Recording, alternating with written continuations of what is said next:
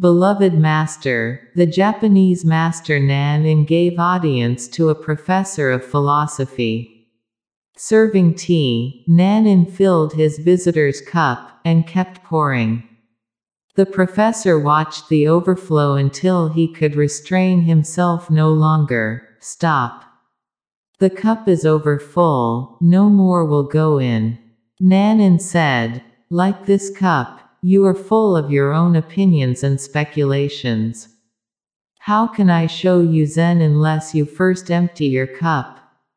You have come to an even more dangerous person than Nanin, because an empty cup won't do, the cup has to be broken completely. Even empty, if you are there, then you are full. Even emptiness fills you. If you feel that you are empty, you are not empty at all, you are there. Only the name has changed. Now you call yourself emptiness. The cup won't do at all, it has to be broken completely. Only when you are not can the tea be poured into you. Only when you are not is there no need really to pour the tea into you. When you are not, the whole existence begins pouring, the whole existence becomes a shower from every dimension, from every direction. When you are not, the divine is. The story is beautiful. It was bound to happen to a professor of philosophy. The story says a professor of philosophy came to Nanin. He must have come for the wrong reasons because a professor of philosophy, as such, is always wrong. Philosophy means intellect, reasoning, thinking, argumentativeness. And this is the way to be wrong, because you cannot be in love with existence if you are argumentative. Argument is the barrier. If you argue, you are closed, the whole existence closes to you. Then you are not open and existence is not open to you. When you argue, you assert. Assertion is violence, aggression, and the truth cannot be known by an aggressive mind, the truth cannot be discovered by violence. You can come to know the truth only when you are in love. But love never argues. There is no argument in love, because there is no aggression. And remember, not only was that man a professor of philosophy, you are also the same. Every man carries his own philosophy, and every man in his own way is a professor, because you profess your ideas, you believe in them. You have opinions, concepts, and because of opinions and concepts your eyes are dull, they cannot see, your mind is stupid, it cannot know. Ideas create stupidity because the more the ideas are there, the more the mind is burdened. And how can a burdened mind know? The more ideas are there, the more it becomes just like dust which has gathered on a mirror. How can the mirror mirror? How can the mirror reflect? Your intelligence is just covered by opinions, the dust, and everyone who is opinionated is bound to be stupid and dull. That's why professors of philosophy are almost always stupid. They know too much to know at all. They are burdened too much. They cannot fly in the sky, they can't have wings. And they are so much in the mind, they can't have roots in the earth. They are not grounded in the earth and they are not free to fly into the sky. And remember, you are all the same. There may be differences of quantity, but every mind is qualitatively the same, because mind thinks, argues, collects and gathers knowledge and becomes dull. Only children are intelligent. And if you can retain your childhood, if you continuously reclaim your childhood, you will remain innocent and intelligent. If you gather dust, childhood is lost, innocence is no more, the mind has become dull and stupid. Now you can have philosophies. The more philosophies you have, the more you are far away from the divine. A religious mind is a non-philosophical mind. A religious mind is an innocent, intelligent mind. The mirror is clear, the dust has not been gathered, and every day a continuous cleaning goes on. That's what I call meditation. This professor of philosophy came to Nanin. He must have come for wrong reasons, he must have come to receive some answers. Those people who are filled with questions are always in search of answers. And Nanin could not give an answer. It is foolish to be concerned with questions and answers. Nanin could give you a new mind, Nanin could give you a new being, Nanin could give you a new existence in which no questions arise, but Nanin was not interested in answering any particular questions. He was not interested in giving answers. Neither am I. You must have come here with many questions. It is bound to be so, because the mind gives birth to questions. Mind is a question-creating mechanism. Feed anything into it, out comes a question, and many questions follow. Give an answer to it, and immediately it converts it into many questions.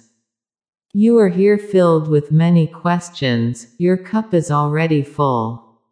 No need for Nanin to pour any tea into it, you are already overflowing. I can give you a new existence, that's why I have invited you here, I will not give you any answers. All questions, all answers, are useless, just a wastage of energy. But I can transform you, and that is the only answer. And that one answer solves all questions. Philosophy has many questions, many answers, millions. Religion has only one answer, whatsoever the question the answer remains the same. Buddha used to say, you taste sea water from anywhere, the taste remains the same, the saltiness of it. Whatsoever you ask is really irrelevant. I will answer the same because I have got only one answer. But that one answer is like a master key, it opens all doors. It is not concerned with any particular lock, any lock and the key opens it. Religion has only one answer and that answer is meditation. And meditation means how to empty yourself. The professor must have been tired, walking long, when he reached Nanin's cottage. And Nanin said, wait a little. He must have been in a hurry. Mind is always in a hurry, and mind is always in search of instantaneous realizations. To wait, for the mind, is very difficult, almost impossible. Nanin said, I will prepare tea for you. You look tired. Wait a little, rest a little, and have a cup of tea. And then we can discuss. Nanin boiled the water and started preparing the tea. But he must have been watching the professor. Not only was the water boiling, the professor was also boiling within. Not only was the tea kettle making sounds, the professor was making more sounds within, chattering, continuously talking. The professor must have been getting ready, what to ask, how to ask, from where to begin. He must have been in a deep monologue. Nanin must have been smiling and watching. This man is too full, so much so that nothing can penetrate into him. The answer cannot be given because there is no one to receive it. The guest cannot enter into the house, there is no room. Nanin must have wanted to become a guest in this professor. Out of compassion, a Buddha always wants to become a guest within you. He knocks from everywhere but there is no door. And even if he breaks a door, which is very difficult, there is no room.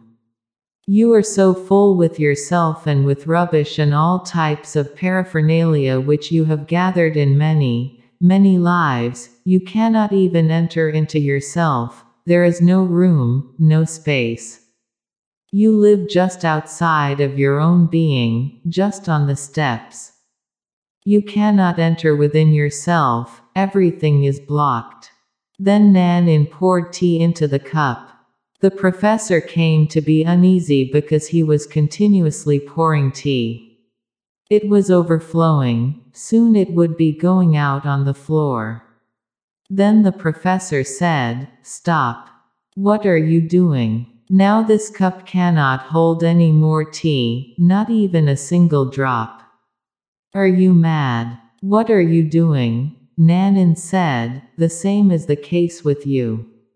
You are so alert to observe and become aware that the cup is full and cannot hold any more. Why are you not so aware about your own self?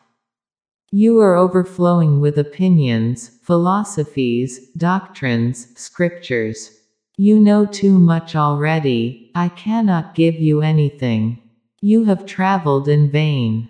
Before coming to me you should have emptied your cup, then I could pour something into it.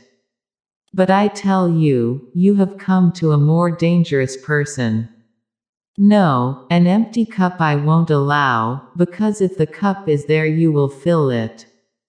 You are so addicted and you have become so habituated that you cannot allow the cup to be empty even for a single moment. The moment you see emptiness anywhere you start filling it. You are so scared of emptiness, you are so afraid. Emptiness appears like death. You will fill it with anything, but you will fill it. No, I have invited you to be here to break down this cup completely, so that even if you want to you cannot fill it. Emptiness means there is no cup left. All the walls have disappeared, the bottom has fallen down, you have become an abyss. Then I can pour myself into you. Much is possible, if you allow. But to allow is arduous, because to allow you will have to surrender. Emptiness means surrender. Nanan was saying to that professor, bow down, surrender, empty your head. I am ready to pour. That professor had not even asked the question and Nanan had given the answer, because really there is no need to ask the question. The question remains the same. You ask me or not, I know what the question is. So many of you are here but I know the question, because deep down the question is one, the anxiety, the anguish, the meaninglessness, the futility of this whole life, not knowing who you are. But you are filled. Allow me to break this cup. This camp is going to be a destruction, a death. If you are ready to be destroyed, something new will come out of it. Every destruction can become a creative birth. If you are ready to die, you can have a new life, you can be reborn. I am here just to be a midwife. That's what Socrates used to say, that a master is just a midwife. I can help, I can protect, I can guide, that's all. The actual phenomenon, the transformation, is going to happen to you. Suffering will be there, because no birth is possible without suffering. Much anguish will come up, because you have accumulated it and it has to be thrown. A deep cleansing and catharsis will be needed. Birth is just like death, but the suffering is worth taking. Out of the darkness of suffering a new morning arises, a new sun arises. And the dawn is not very far when you feel darkness too much. When suffering is unbearable, bliss is very near. So don't try to escape from suffering, that is the point where you can miss. Don't try to avoid it, pass through it. Don't try to find some way which goes roundabout. No, that won't do. Pass through it. Suffering will burn you, destroy you, but really you cannot be destroyed. All that can be destroyed is just the rubbish that you have gathered. All that can be destroyed is something that is not you. When it is all destroyed, then you will feel that you are indestructible, you are deathless. Passing through death, consciously passing through death, one becomes aware of life eternal. These few days you will be here with me, many things are possible, but the first step to remember is to pass through suffering. Many times I create suffering for you, many times I create the situation in which all that is suppressed within you comes up. Don't push it down, don't repress it. Allow it, free it. If you can free your suffering, your suppressed suffering, you will become free of it. And you can come to the state of bliss only when all suffering has been passed through, thrown, completely dropped. And I can see through you, the flame of bliss is just near the corner. Once glimpsed, that flame becomes yours. I will push you in many ways to have a glimpse of it. If you miss, you will be responsible, no one else. The river is flowing, but if you cannot bow down, if you cannot come down from your egoistic state of mind, you may go back thirsty. Don't blame the river. The river was there, but you were paralyzed by your ego. Empty the cup, that's what Nanan said. That means empty the mind. Ego is there, overflowing, and when ego is overflowing, nothing can be done. The whole existence is around you, but nothing can be done. From nowhere can the divine penetrate you, you have created such a citadel. Empty the cup. Rather, throw the cup completely. When I say throw the cup completely, I mean be so empty that you don't have even the feeling that, I am empty. Once it happened, a disciple came to Bodhidharma and said, Master, you told me to be empty. Now I have become empty. Now what else do you say? Bodhidharma hit him hard with his staff on the head, and he said, Go and throw this emptiness out. If you say, I am empty, the I am is there, and the I cannot be empty. So emptiness cannot be claimed. No one can say, I am empty, just as no one can say, I am humble. If you say, I am humble, you are not. Who claims this humility? Humbleness cannot be claimed. If you are humble, but you cannot say it. Not only can you not say it, you cannot feel that you are humble, because the very feeling will give birth to the ego again. Be empty, but don't think that you are empty, otherwise you have deceived yourself. You have brought many philosophies with you. Drop them. They have not helped you at all, they have not done anything for you. It is time enough, the right time. Drop them wholesale, not in parts, not in fragments. For these few days you will be here with me, just be without any thinking. I know it is difficult, but still I say it is possible. And once you know the knack of it, you will laugh at the whole absurdity of the mind that you were carrying so long. I have heard about a man who was traveling in a train for the first time, a villager. He was carrying his luggage on his head, thinking, putting it down will be too much for the train to carry, and I have paid only for my own self. I have purchased the ticket, but I have not paid for the luggage. So he was carrying the luggage on his head. The train was carrying him and his luggage, and whether he carried it on his head or put it down made no difference to the train. Your mind is unnecessary luggage. It makes no difference to this existence that is carrying you, you are unnecessarily burdened. I say drop it. The trees exist without the mind and exist more beautifully than any human being. The birds exist without the mind and exist in a more ecstatic state than any human being. Look at children who are still not civilized, who are still wild. They exist without the mind, and even a Jesus or a Buddha will feel jealous of their innocence. There is no need for this mind. The whole world is going on and on without it. Why are you carrying it? Are you just thinking that it will be too much for God, for existence? Once you can put it down, even for a single minute, your whole existence will be transformed. You will enter into a new dimension, the dimension of weightlessness.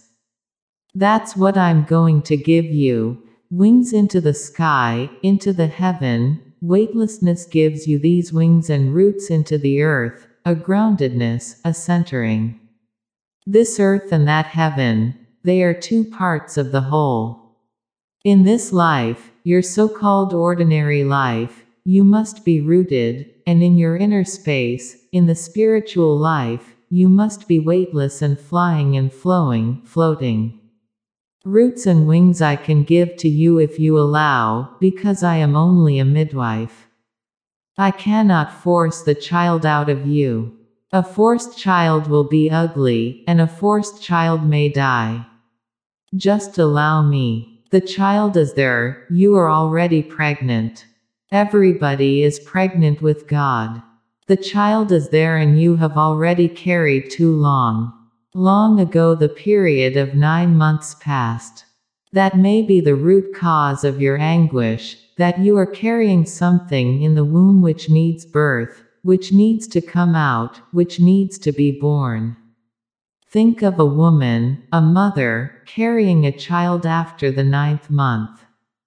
Then it becomes more and more burdensome, and if the birth is not going to happen, the mother will die, because it will be too much to bear. That may be the reason why you are in so much anxiety, anguish, tension. Something needs to be born out of you, something needs to be created out of your womb. I can help. This Samadhi Sadhana Shibir, this camp for inner ecstasy and enlightenment, is just going to be a help for you so that which you have carried like a seed up to now can come out of your soil and become an alive thing, an alive plant. But the basic thing will be that if you want to be with me, you cannot be with your mind.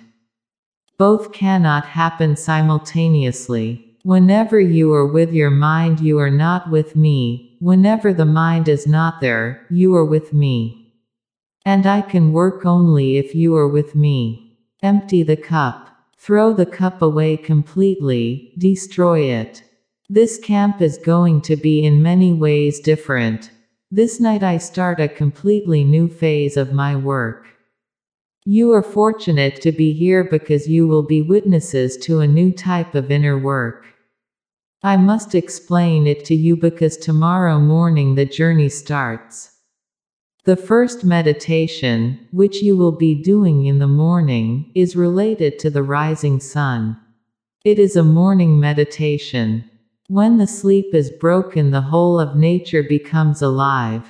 The night has gone, the darkness is no more, the sun is coming up, and everything becomes conscious and alert.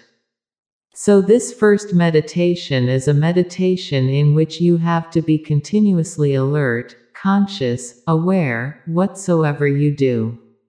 The first step, breathing; the second step, catharsis; the third step, the mantra, the Mahamantra, who. Remain a witness. Don't get lost. It is easy to get lost. While you are breathing, you can forget. You can become one with the breathing so much that you can forget the witness. But then you miss the point. Breathe as fast, as deep as possible, bring your total energy to it, but still remain a witness.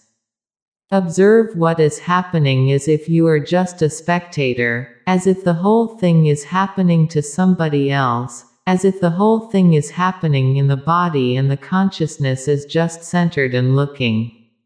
This witnessing has to be carried in all the 3 steps. And when everything stops and in the 4th step you have become completely inactive, frozen, then this alertness will come to its peak. In the afternoon meditation, kirtan, dancing, singing. Another inner work has to be done. In the morning you have to be fully conscious. In the afternoon meditation you have to be half conscious, half unconscious. It is a noontide meditation, when you are alert, but you feel sleepy. It is just like a man who is under the influence of some intoxicant. He walks, but cannot walk rightly. He knows where he is going, but everything is dim. He is conscious and not conscious. He knows he has taken alcohol, he knows his feet are wavering, but he knows this half asleep, half awake. So in the afternoon meditation remember this, act as if you are intoxicated, drunk, ecstatic. Sometimes you will forget yourself completely like a drunkard, sometimes you will remember, but don't try to be conscious just like the morning, no. Move with the day, half-half in the noon. Then you are in tune with nature. In the night, just the opposite of the morning, be completely unconscious, don't bother at all. The night has come, the sun has set, now everything is moving into unconsciousness. Move into unconsciousness. This whirling, Sufi whirling, is one of the most ancient techniques, one of the most forceful. It is so deep that even a single experience can make you totally different. You have to whirl with open eyes, just like small children go on twirling, as if your inner being has become a center and your whole body has become like a wheel, moving a potter's wheel, moving. You are in the center, but the whole body is moving. Start slowly, clockwise. If somebody feels it is very difficult to move clockwise then anti-clockwise, but the rule is to move clockwise. If a few people are left-handed then they may feel it difficult. They can move anti-clockwise. And almost 10% of people are left-handed, so if you find that clockwise you feel uneasy, move anti-clockwise, but start with clockwise, then feel. Music will be there, slow, just to help you. In the beginning move very slowly, don't go fast, but very slowly, enjoying. And then, by and by, go faster. The first 15 minutes, go slowly, the second 15 minutes, fast, the third 15 minutes, faster, the fourth 15 minutes, just completely mad. And then your total energy, you, become a whirlpool, an energy whirlpool, lost completely in it, no witnessing, no effort to observe. Don't try to see, be the whirlpool, be the whirling. 1 hour. In the beginning you may not be able to stand so long, but remember one thing, don't stop by yourself, don't stop the whirling. If you feel it is impossible the body will fall down automatically, but don't you stop. If you fall down in the middle of the hour there is no problem, the process is complete. But don't play tricks with yourself, don't deceive, don't think that now you are tired so it is better to stop. No, don't make it a decision on your part. If you are tired, how can you go on? You will fall automatically. So don't stop yourself, let the whirling itself come to a point where you fall down. When you fall down on your stomach, and it will be good if your stomach is in direct touch with the earth. Then close the eyes. Lie down on the earth as if lying down on the breast of your mother, a small child lying down on the breast of the mother. Become completely unconscious. And this whirling will help. Whirling gives intoxication to the body. It is a chemical thing, it gives you intoxication, to be exact. That's why sometimes you may feel giddy just like a drunkard. What is happening to the drunkard? Hidden behind your ears is a sixth sense, the sense of balance. When you take any drink, any alcoholic thing, any intoxicating drug, it goes directly to the center of balance in the ear and disturbs it. That's why a drunkard cannot walk, feels dizzy. The same happens in whirling. If you whirl, really, the effect will be the same. You will feel intoxicated, drunk. But enjoy this drunkenness is worth something. This being in a drunken state is what Sufis have been calling ecstasy, masti. In the beginning you may feel giddy, in the beginning sometimes you may feel nausea, but within 2-3 days, these feelings will disappear and by the 4th day you will feel a new energy in you that you have never known before. Then giddiness will disappear, and just a smooth feeling of drunkenness will be there. So don't try to be alert about what is happening. Let it happen and become one with the happening. In the morning, alert; in the afternoon, half alert, half unalert; in the night, completely unalert.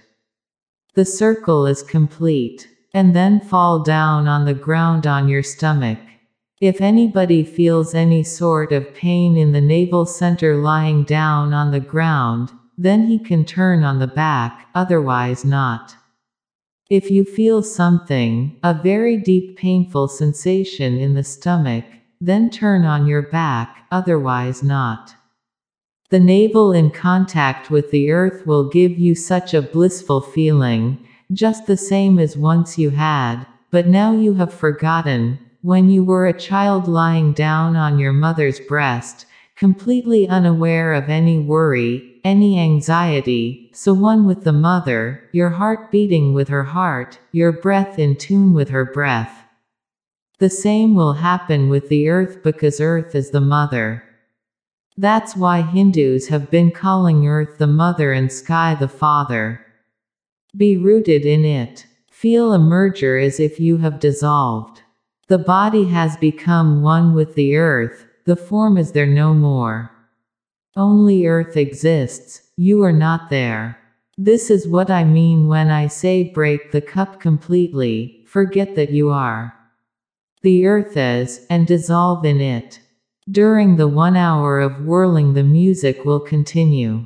Many will fall before the hour but everybody has to fall by the time the music stops. So if you feel that you are still not in the state of falling, then go faster and faster. After 45 minutes go completely mad, so by the time the hour is complete you have fallen.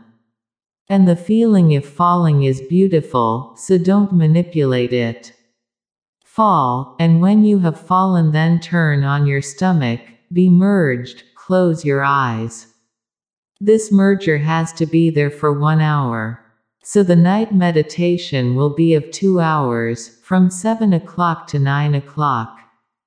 Don't eat anything before it.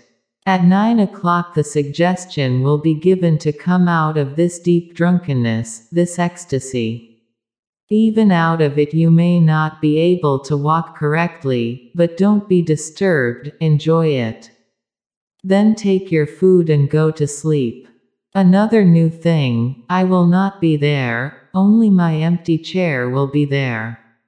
But don't miss me because in a sense I will be there, and in a sense there has always been an empty chair before you.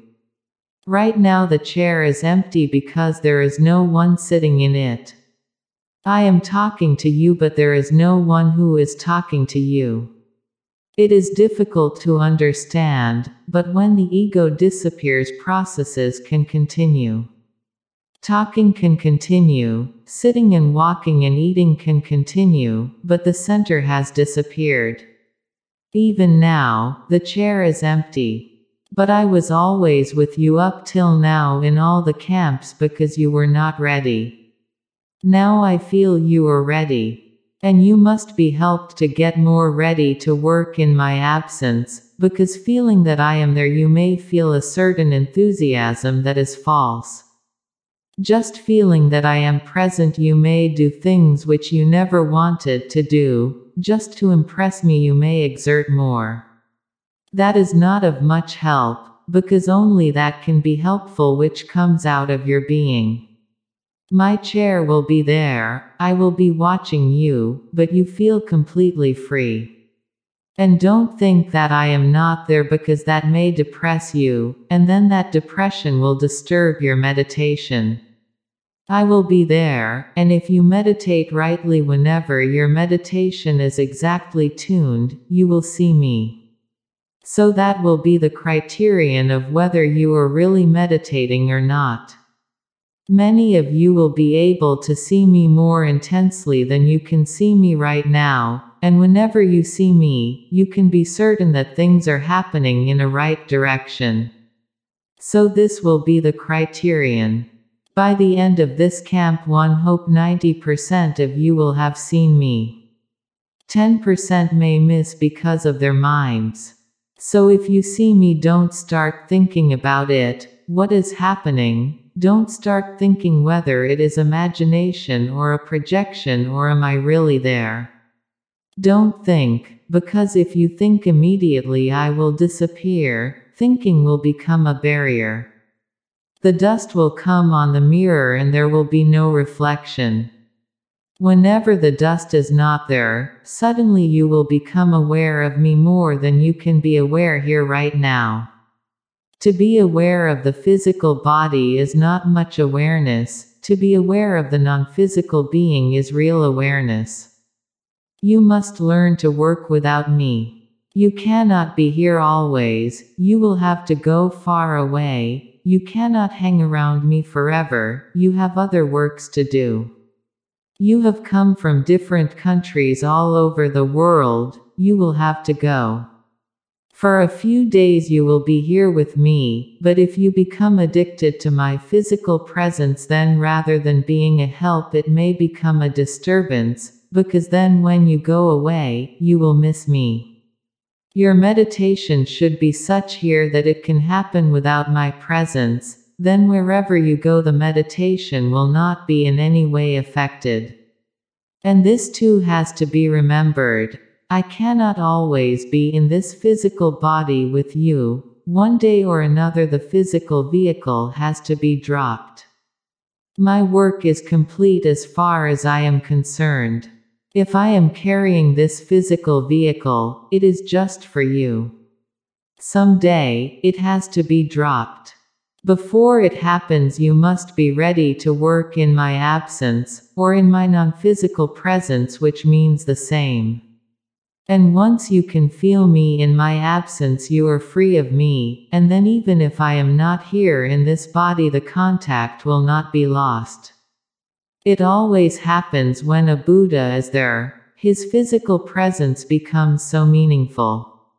And then he dies. Everything is shattered. Even a disciple like Ananda, his most intimate disciple, started crying and weeping when Buddha said, "Now I have to leave this body."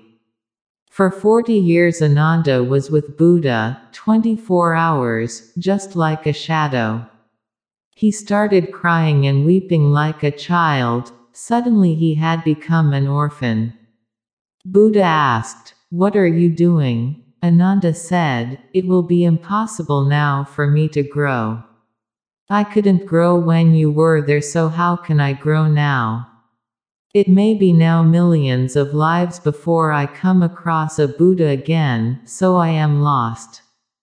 Buddha said, "My understanding is different, Ananda. When I am not there, you may become enlightened immediately, because this has been my feeling. You have become too much attached to me, and that attachment is working like a block. You have become too much attached to me, that very attachment is working like a barrier." And this happened as Buddha said. The day Buddha died, Ananda became enlightened. There was nothing to cling to then. But why wait? When I die, then you will become enlightened. Why wait? My chair can be empty, you can feel my absence. And remember, only when you can feel my absence can you feel my presence. If you cannot see me while my physical vehicle is not there, you have not seen me at all. This is my promise. I will be there in the empty chair. The empty chair will not really be empty. So behave. The chair will not be empty, but it is better that you learn to be in contact with my non-physical being. That is a deeper, more intimate touch and contact. That is why I say a new phase of my work starts with this camp, and I am calling it a Samadhi Sadhana Shibir. It is not only meditation, it is absolute ecstasy that I am going to teach to you. It is not only the first step, it is the last. Only no mind on your part is needed and everything is ready. Just be alert not to think much. The remaining time between these 3 meditations, remain more and more silent, don't talk. If you want to do something, laugh, dance, do something intense and physical but not mental. Go for a long walk, go jogging on the grounds, jump under the sun, lie down on the earth, look at the sky, enjoy, but don't allow the mind to function much.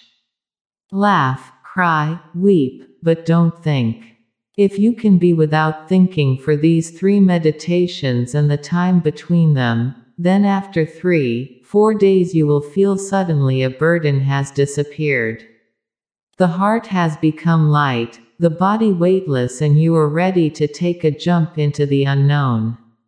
Anything more? Acharya, the last part of what you said to us is very beautiful and blissful, but the first part is very frightening, breaking the cup, suffering, falling down on the ground, you not being there.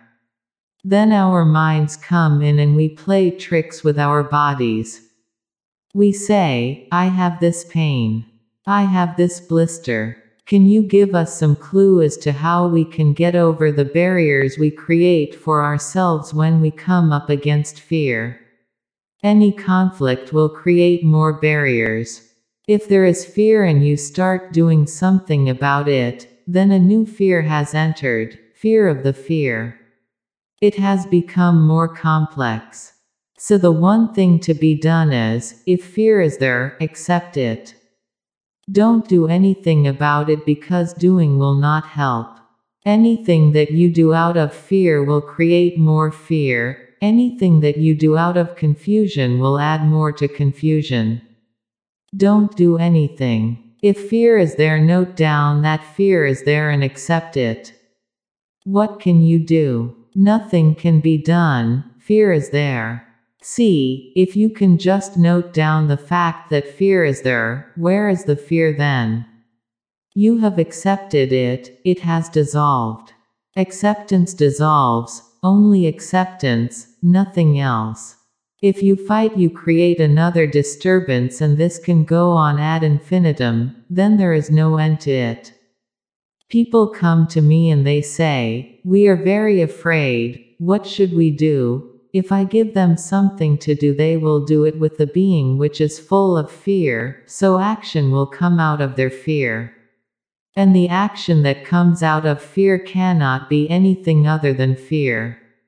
I have heard that Adolf Hitler was suffering from deep depression, melancholy, and psychologists were saying that it was due to some hidden inferiority complex.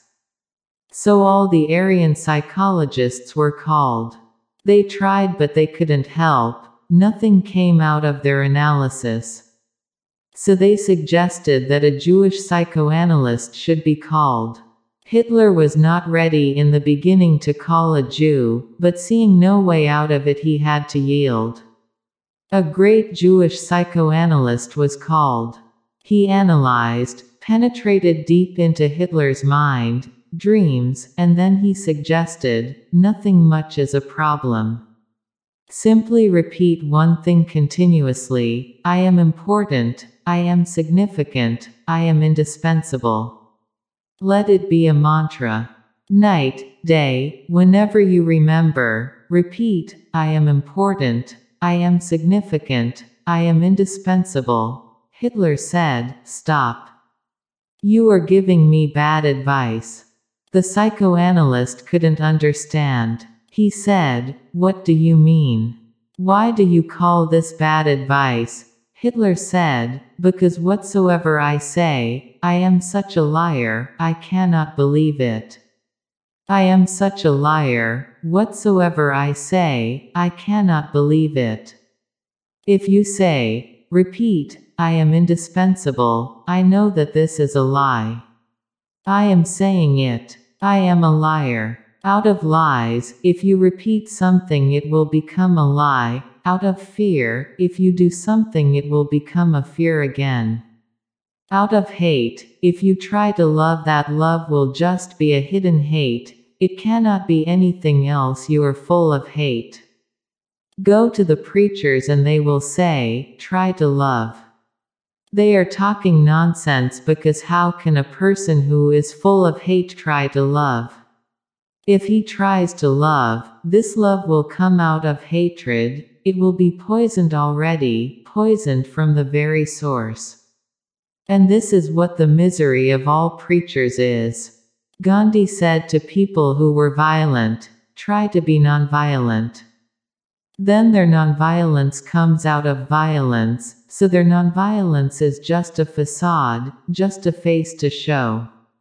Deep down, they are boiling with violence. If your brahmacharya, your celibacy, comes out of too much sexuality, it will be perverted sex, nothing else. So please don't create any conflict. If you have one problem, don't create another. Remain with the one, don't fight and create another. It is easier to solve one problem than to solve another, and the first is near the source, the second will be removed. The further removed, the more impossible it becomes to solve it. If you have fear, why make a problem out of it? Then you know that you have fear, just as you have two hands. Why create a problem out of it as if you have only one nose, not two? Why create a problem out of it? Fear is there. Accept it, note it. Accept it, don't bother about it. What will happen? Suddenly you will feel it has disappeared. And this is the inner alchemy. A problem disappears if you accept it, and a problem grows more and more complex if you create any conflict with it. Yes, suffering is there, and suddenly fear comes. Accept it. It is there and nothing can be done about it. And when I say nothing can be done about it, don't think that I am talking about pessimism to you. When I say nothing can be done about it, I am giving you the key to solve it. Suffering is there. It is part of life and part of growth. Nothing is bad in it. Suffering becomes evil only when it is simply destructive and not creative at all. Suffering becomes bad only when you suffer and nothing is gained out of it. But I am telling you the divine can be gained through suffering, then it becomes creative. Darkness is beautiful if the dawn is coming out of it soon. Darkness is dangerous if it is endless, leads to no dawn, simply continues and you go on moving in a rut, in a vicious circle. This is what is happening to you. Just to escape from one suffering you create another, then to escape from another. And this goes on, and all those sufferings which you have not lived are waiting for you. You have escaped, but you escape from one suffering to another, because a mind which was creating a suffering will create another. So you can escape from this suffering to that, but suffering will be there because your mind is the creative force. Accept the suffering and pass through it, don't escape. This is a totally different dimension to work in. Suffering is there, encounter it, go through it. Fear will be there, accept it. You will tremble, so tremble. Why create a facade that you don't tremble, that you are not afraid? If you are a coward, accept it. Everyone is a coward. People you call brave are just facades. Deep down they are as cowardly as anyone else, rather, more cowardly because just to hide that cowardliness they have created a bravery around them, and sometimes they act in such a way that everyone knows they are not cowards. Their bravery is just a screen. How can man be brave because death is there? How can man be brave because man is just a leaf in the winds? How can the leaf help not to tremble? When the wind blows, the leaf will tremble. But you never say to the leaf, "You are a coward." You only say that the leaf is alive. So when you tremble and fear takes grip of you, you are a leaf in the wind. Beautiful. Why create a problem out of it? But society has created problems out of everything. If a child is afraid in the dark, we say, "Don't be afraid, be brave." Why? The child is innocent naturally, he feels fear in the dark. You force him, "Be brave." So he also forces, then he becomes tense. Then he endures the darkness but now tense, now, his whole being is ready to tremble and he suppresses it. This suppressed trembling will follow him now his whole life. It was good to tremble in the darkness, nothing was wrong. It was good to cry and run, nothing was wrong. The child would have come out of darkness more experienced, more knowing. And he would have realized, if he passed through darkness trembling and crying and weeping, that there was nothing to fear.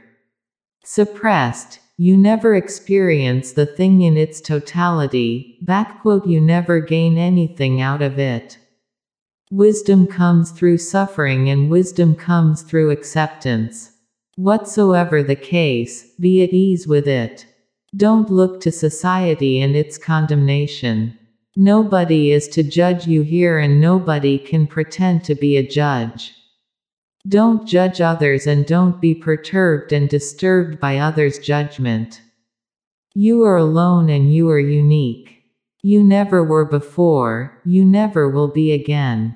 You are beautiful. Accept it. And whatsoever happens, allow it to happen and pass through it. Soon, suffering will be a learning, then it has become creative. Fear will give you fearlessness. Out of anger will come compassion. Out of the understanding of hate, love will be born to you. But this happens not in a conflict, this happens in a passing through with alert awareness. Accept, and pass through it. And if you make it a point to pass through every experience, then there will be death, the most intense experience. Life is nothing before it because life cannot be so intense as death. Life is spread out over a long time, 70 years, 100 years. Death is intense because it is not spread out, it is in a single moment. Life has to pass 100 years or 70 years, it cannot be so intense. Death comes in a single moment, it comes whole, not fragmentary. It will be so intense you cannot know anything more intense. But if you are afraid, if before death comes you have escaped, if you have become unconscious because of the fear, you have missed one of the golden opportunities, the golden gate. If your whole life you have been accepting things, when death comes, patiently, passively you will accept and enter into it without any effort to escape. If you can enter death passively, silently, without any effort, death disappears. When Krishna, Christ, Buddha, Mahavir say you are deathless, they are not talking about a doctrine, they are talking about their own experience. This can happen here in this camp also, because samadhi is death, dhyan is death, meditation is death. Many times there will be moments when you will suddenly feel you are dying. Don't escape, allow it to happen. If you allow it to happen, death has gone, death is there no more, and the inner flame, beginningless, endless, has come into being. It has always been there, now you can feel it. So this should be the sutra. With fear, hate, jealousy, anything whatsoever, don't create a problem out of it. Accept it, allow it, pass through it, and you will defeat all suffering, all death. And you will become a Jaina, a victorious one. Anything more. Acharya, when you talk about our having to suffer, you tell us to be joyful at the same time. Trying to compromise these two things seems difficult. When I say suffer joyfully, it looks paradoxical, and your mind starts thinking how to compromise both, because to you they are contradictory. They are not, they only appear contradictory. You can enjoy suffering. What is the secret how to enjoy suffering? The first thing is, if you don't escape, if you allow the suffering to be there, if you are ready to face it, if you are not trying somehow to forget it, then you are different. Suffering is there but just around you, it is not in the center, it is on the periphery. It is impossible for suffering to be in the center, it is not in the nature of things. It is always on the periphery and you are the center. So when you allow it to happen, when you don't escape, you don't run, you are not in a panic, suddenly you become aware that suffering is there on the periphery, as if happening to someone else, not to you, and you are looking at it. A subtle joy spreads all over your being because you have realized one of the basic truths of life, that you are bliss and not suffering. So when I say enjoy it, I don't mean become a masochist. I don't mean create suffering for yourself and enjoy it. I don't mean go on, fall down from a cliff, have fractures and then enjoy it. No. There are people of that type and many of them have become ascetics, tapas, and they are creating suffering for themselves. They are masochists, they are ill. They are very dangerous people. They wanted to make others suffer but they are not so courageous. They wanted to kill others, be violent with others, cripple others, but they are not so courageous, so their whole violence has turned within. Now they are crippling themselves, torturing themselves, and enjoying it. I am not saying be a masochist, I am simply saying suffering is there, you need not seek for it. Enough suffering is there already, you need no go in search. Suffering is already there, life by its very nature creates suffering. Illness is there, death is there, the body is there by their very nature suffering is created. See it, look at it with a very dispassionate eye. Look at it, what it is, what is happening. Don't escape. Immediately the mind says, escape from here, don't look at it. But if you escape then you cannot be blissful. Next time you fall ill and the doctor suggests to remain in bed, take it as a blessing. Close your eyes and rest on the bed and just look at the illness. Watch it, what it is. Don't try to analyze it, don't go into theories, just watch it, what it is. The whole body tired, feverish, watch it. Suddenly, you will feel that you are surrounded by fever, but there is a very cool point within you. The fever cannot touch it, cannot influence it. The whole body may be burning, but that cool point cannot be touched. I have heard about one Zen nun. She died, but before she died she asked her disciples, "What do you suggest? How should I die?" It is an old tradition in Zen that masters ask. They can die consciously, so they can ask. And they are so playful even about death, so humorous about it, joking, laughing, they enjoy devising methods how to die. So disciples may suggest, Master, this will be good, if you die standing in your head. Or someone suggests, walking, because we have never seen anyone die walking. So this Zen nun asked, What do you suggest? They said, It will be good if we prepare a fire, and you sit in it and die meditating. She said, This is beautiful, and never heard of before. So they prepared a funeral pyre, the nun made herself comfortable in it, sat in a Buddha posture, and then they lit the fire. One man from the crowd asked, How does it feel there? It is so hot that I cannot even come nearer to ask you, that's why I am shouting. How does it feel there? The nun laughed and said, Only a fool can ask such a question, how does it feel there? There it always feels cool, perfectly cool. She is talking of her inner being, her center. There it is always cool and only a foolish person can ask. It is obvious. When a person is ready to sit in a pyre meditating, and then the pyre is burnt and she is sitting silently, obviously it shows that this person must have achieved the innermost cool point which cannot be disturbed by any fire.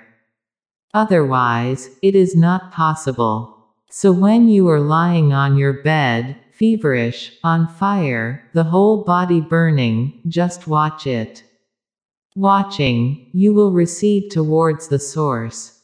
Watching, not doing anything, what can you do? The fever is there, you have to pass through it. It is no use unnecessarily fighting with it. You are resting, and if you fight with the fever you will become more feverish, that's all.